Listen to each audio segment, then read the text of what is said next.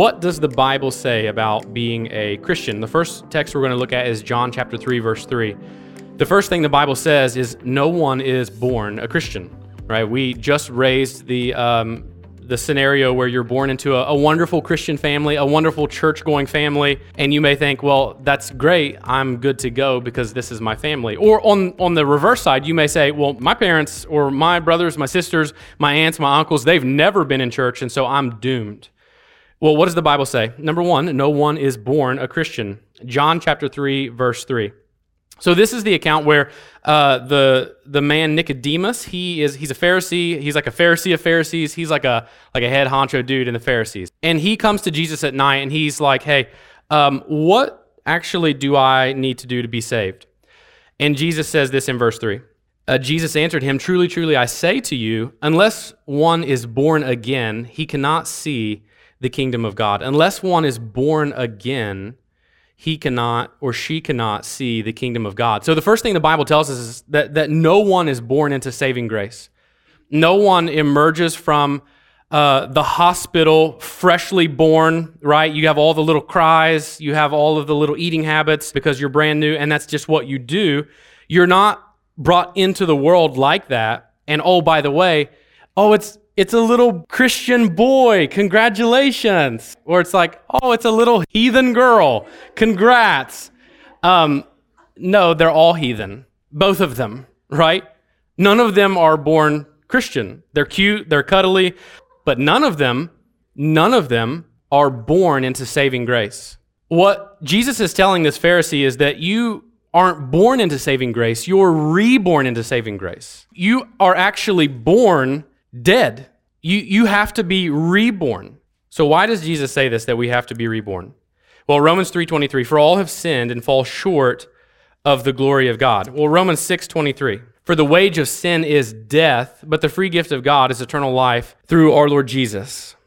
What Jesus is telling this man is you are born into sin and into death, and you need someone to save you. And so right off the bat, one of the things we have to realize that Jesus is saying, because here's what could have happened. Jesus could have looked at this Pharisee coming and said, hey, as long as you live a good life, or as long as you adhere to one of the world's religions and be a good person, then you'll get to heaven.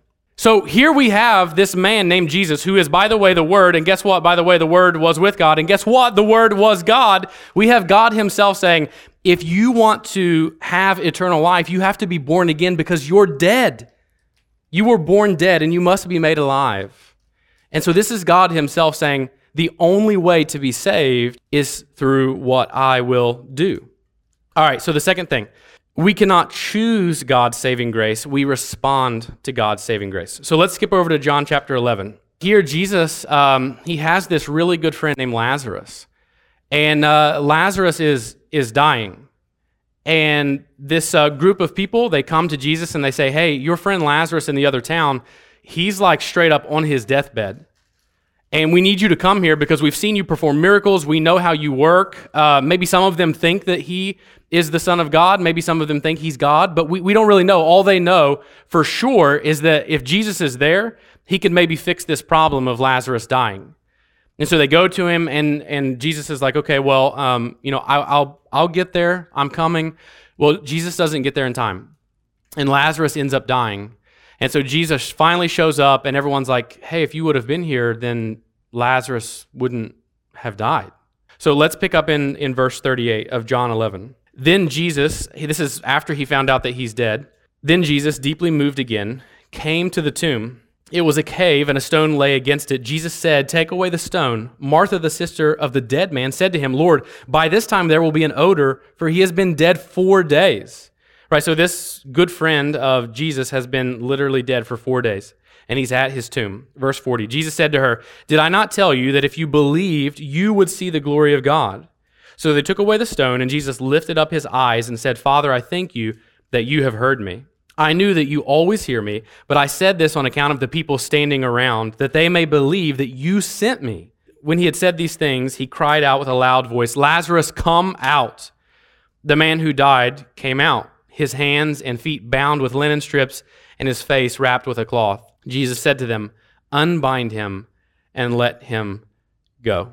The second point we cannot choose saving grace. We respond to saving grace. So the first point was the fact that we are born dead. No one is born a Christian. We're born dead, and we're in need of being born again into the faith. Well, here what's happening is we see that there is a dead man, right? And this picture is a picture of us. In our spiritual state, we are Lazarus. We're the dead people in the tomb, and what Jesus is saying is that all of the dead people in the tomb, they need to be raised to life. And so Jesus is teaching us how we get saved or how we became saved. And what happens is Jesus speaks his words of life to us, and we respond to those words of life by getting up and walking in the newness of life. Let's break it down a little bit more. So you have this man Lazarus, he is dead. What do dead people do? Apparently they're really big on rotting, right? Like that's their thing, right? Even Martha's like, listen, I love my brother, but he stank. They just lay there and they rot. They're dead. But Jesus is saying that's not actually just what dead people do. That's what you all do outside of Jesus. And the good news here is that what Jesus is telling us is that there are dead people in the world, and yet God sent his son and the words of his son to tell people, get up. Don't be dead anymore. Raise up and walk out of your dead man's tomb. So here's the good news. Jesus gives life to dead people. So for all of us, whether you are coming into this room and you're thinking, you know what, my life is awesome, my family's awesome, the Lord definitely wants me on his team in terms of my spiritual maturity and my winsomeness and my awesomeness. And then maybe there are some of you who are thinking, actually, I honestly just feel like I'm a pretty bad person. I don't feel like my family has it all together. In fact, I feel like most of the time, no one likes me. I feel like I'm a loser. I have nothing else to bring to the table. The good news for all of us is that the only thing God requires of you to be saved is to be dead. The only thing he requires of any of us is that we are dead, and that when Jesus Christ, through the gospel of his word, awakens your heart through the Holy Spirit and tells you to get up, you simply get up. And it's not because you were awesome. It's not because you're not awesome. It's simply because you are a dead person whom Jesus is telling to get up. It doesn't matter who you are. It doesn't matter who your family is. It doesn't matter what you did yesterday. And it doesn't really matter what you will do tomorrow. The only thing God requires of you for salvation is for you to understand that you are a dead person in need of the life of Jesus Christ. Number 3, what does the Bible say about being a Christian? Becoming a better, nicer version of you isn't the same thing as becoming a Christian. So Matthew chapter 19, let's flesh this out a little bit. Matthew 19, 16 through 30. And behold, a man, and he's a rich man apparently, a rich man came up to Jesus saying, Teacher, what good deed must I do to have eternal life? And he said to him, Why do you ask me what is good? There is only one who is good. If you would enter life, keep the commandments. He's talking about like the law of Moses, like the 10 commandments. And he said to him, Which ones? And Jesus said, You shall not murder, you shall not commit adultery, you shall not steal, you shall not bear false witness, honor your father and mother, and you shall love your neighbor as yourself.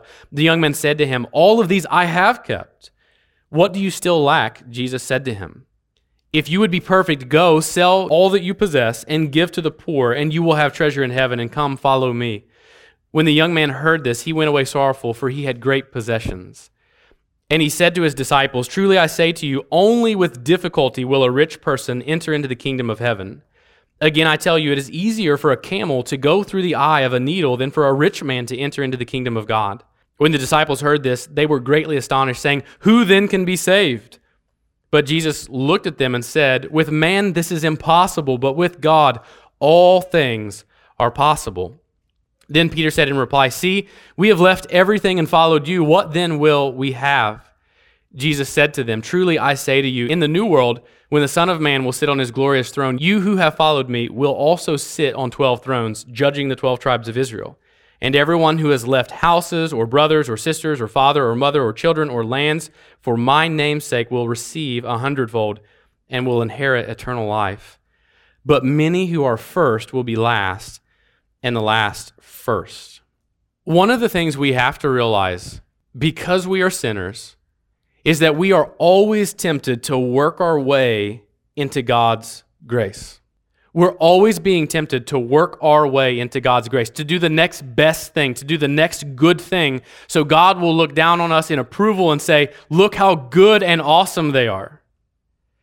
But what Jesus is telling this young man and what he's telling his disciples and by extension us, is that God doesn't actually need our goodness at all.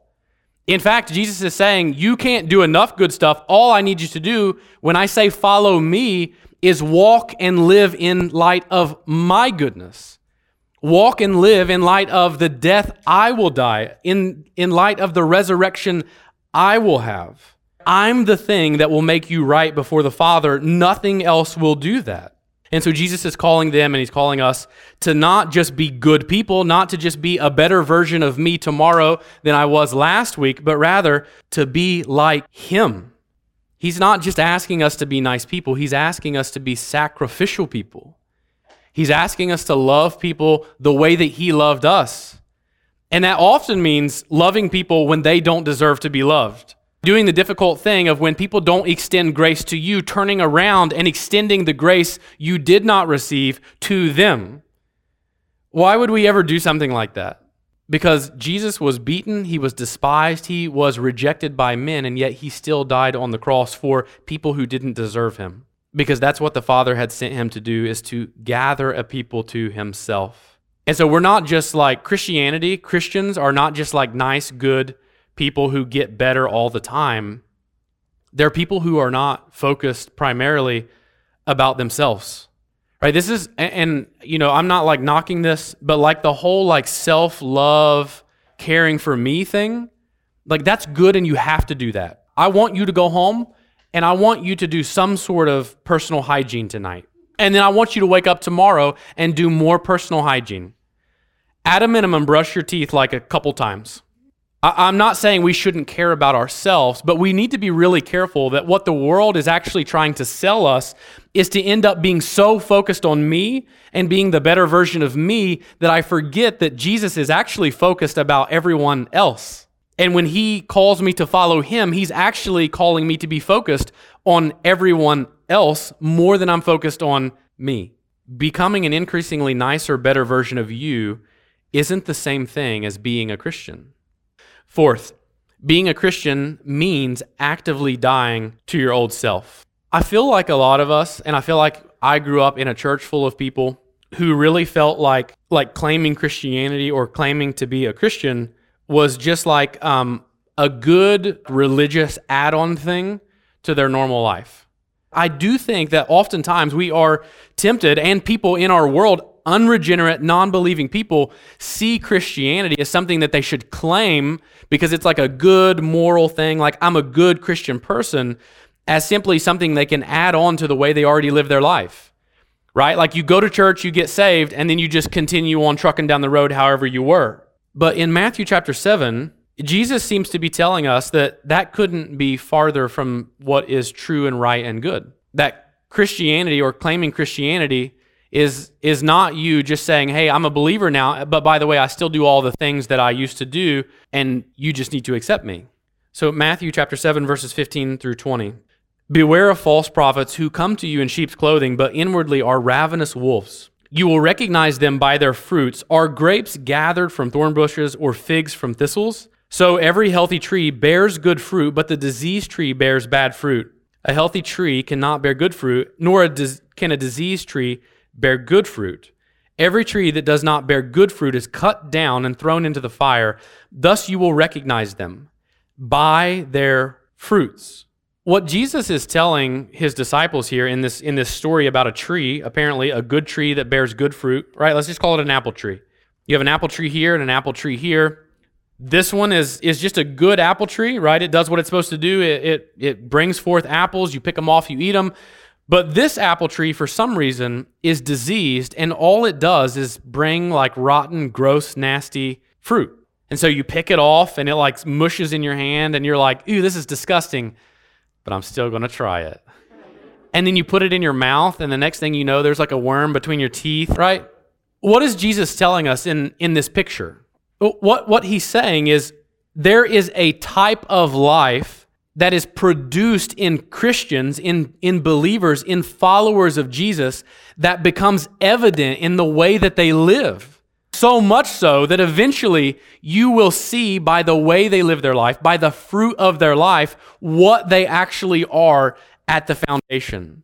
Jesus is telling us that if you are really a Christian, there should and will be evidence of that faith.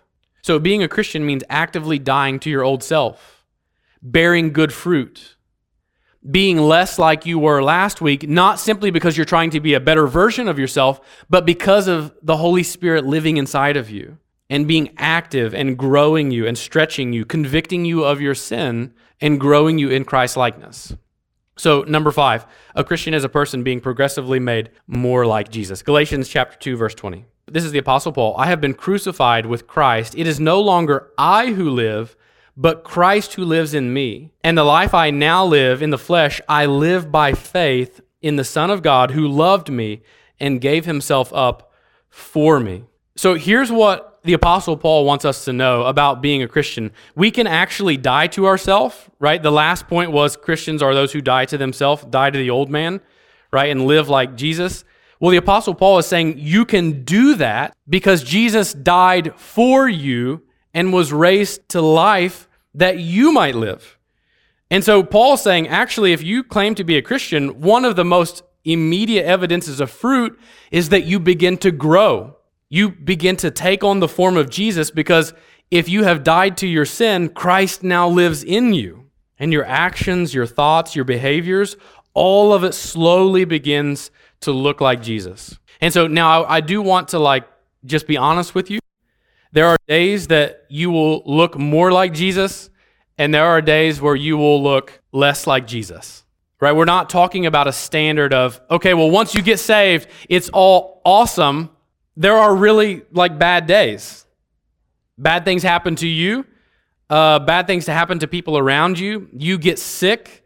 There are going to be days that are just less fruitful than others.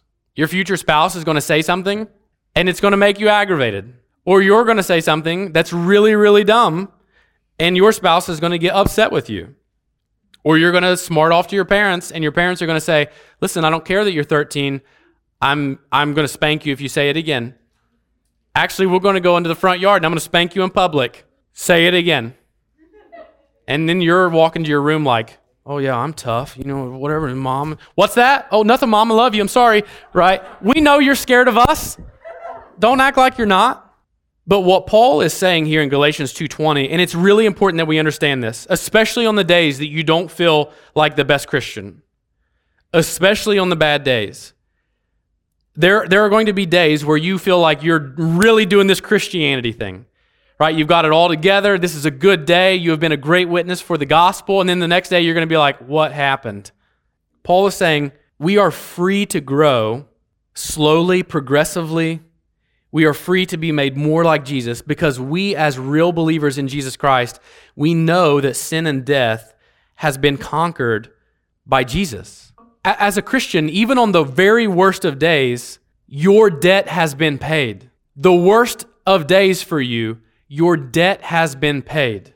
And so you are set free to not see this as 5 steps back, but simply a day that needs to be confessed and something that needs to be moved on from.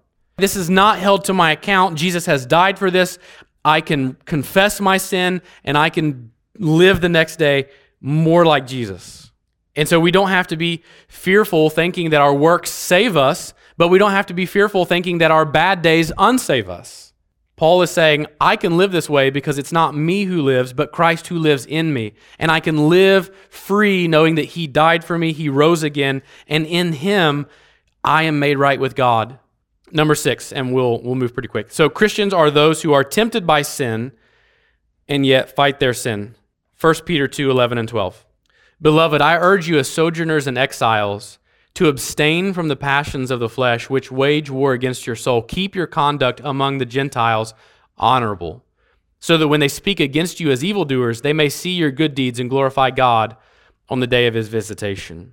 What Peter is saying is that, listen, as a Christian, sin wages war against you. Sin is always going to be crouching at the door, waiting to devour you. There's always going to be temptations to sin, no matter what, until the day you die and find yourself in heaven with God. But Peter is saying, in the midst of those temptations, in the midst of that war, fighting your sin is actually a way that lets you honor God. And your fighting of your sin, it actually points people to Jesus. And so you never need to come into this place thinking, okay, well, I gotta wash myself up real good. I gotta look like the best Christian kid because I can't go in there because I know what I did yesterday. I know what I said to my mom 2 days ago. I know what I was saying about my friend behind their back last week. When you confess your sin and then fight your sin, people are encouraged. They see not you, but Christ in you. Because nobody wants to walk around confessing the ways that they fail. But when we do confess the ways we fail and then look to Jesus, people are like, man, you know what? I'm actually just like you. And they take encouragement in the fact that you are a sinner and yet you look to Jesus. And then finally, number 7, Christians will be beaten, we will be wounded, and we will even be killed in this life, but we will still be brought all the way home. So the final scripture, Romans chapter 8, verses 18 through 25. Verse 18, for I consider that the sufferings of this present time are not worth comparing with the glory that is to be revealed to us.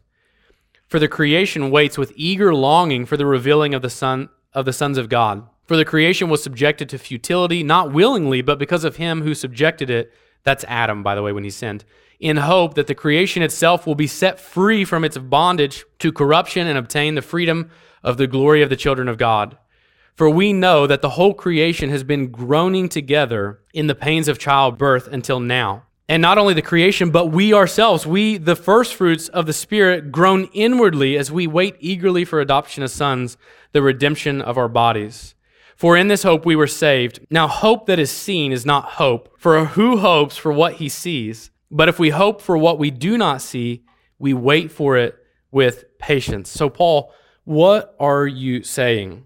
Paul is telling us that even on the very worst of days, even as we are beaten, as we are mocked, as we are tempted to question and doubt our faith, even in those moments, our hope in Jesus is actually a sign of true saving faith. What Paul is saying is in the midst of the really bad moments of life, your hope for better things, your hope for things to be made right, is actually a sign of your faith in Jesus. So the faith that you claim to have in Christ is actually seen in your hope for things to be made right? When we long for all things to be made good, when we long to be with God forever, it actually stands as a sign of where our eternal hope is. And I think that's really important because it's usually in the midst of our difficult seasons of life when we have the greatest, biggest questions. Whenever you're going through a difficult thing, it's not like, you know what, I just have so much hope in the gospel right now. I mean, usually, I don't know, are you like that? I'm usually throwing a pity party. I'm even to the point where sometimes I'm like, you know what, God doesn't even like me. And plus, how could he? I'm awful. No one else likes me. Well, if no one else likes me, that must mean that God doesn't like me. Man, I just wish things were better. I wish other people around me were Christians. I wish they had this hope. I wish these people weren't hurting. I wish this country wasn't hurting. I wish people across the world weren't starving or dying of dehydration. What Paul is actually saying is that when we look around the world and even at ourselves and we see all of the sin and the pain and the hurt around us, when that actually brings us to a state of being heartbroken, that's actually a kind of assurance of faith. And whenever we find ourselves hoping for better things, what Paul would say is, then you need to go and share that hope with other people. Don't just let this be a hope that you have in the midst of difficulty. Go out into a hurting world and share this type of hope.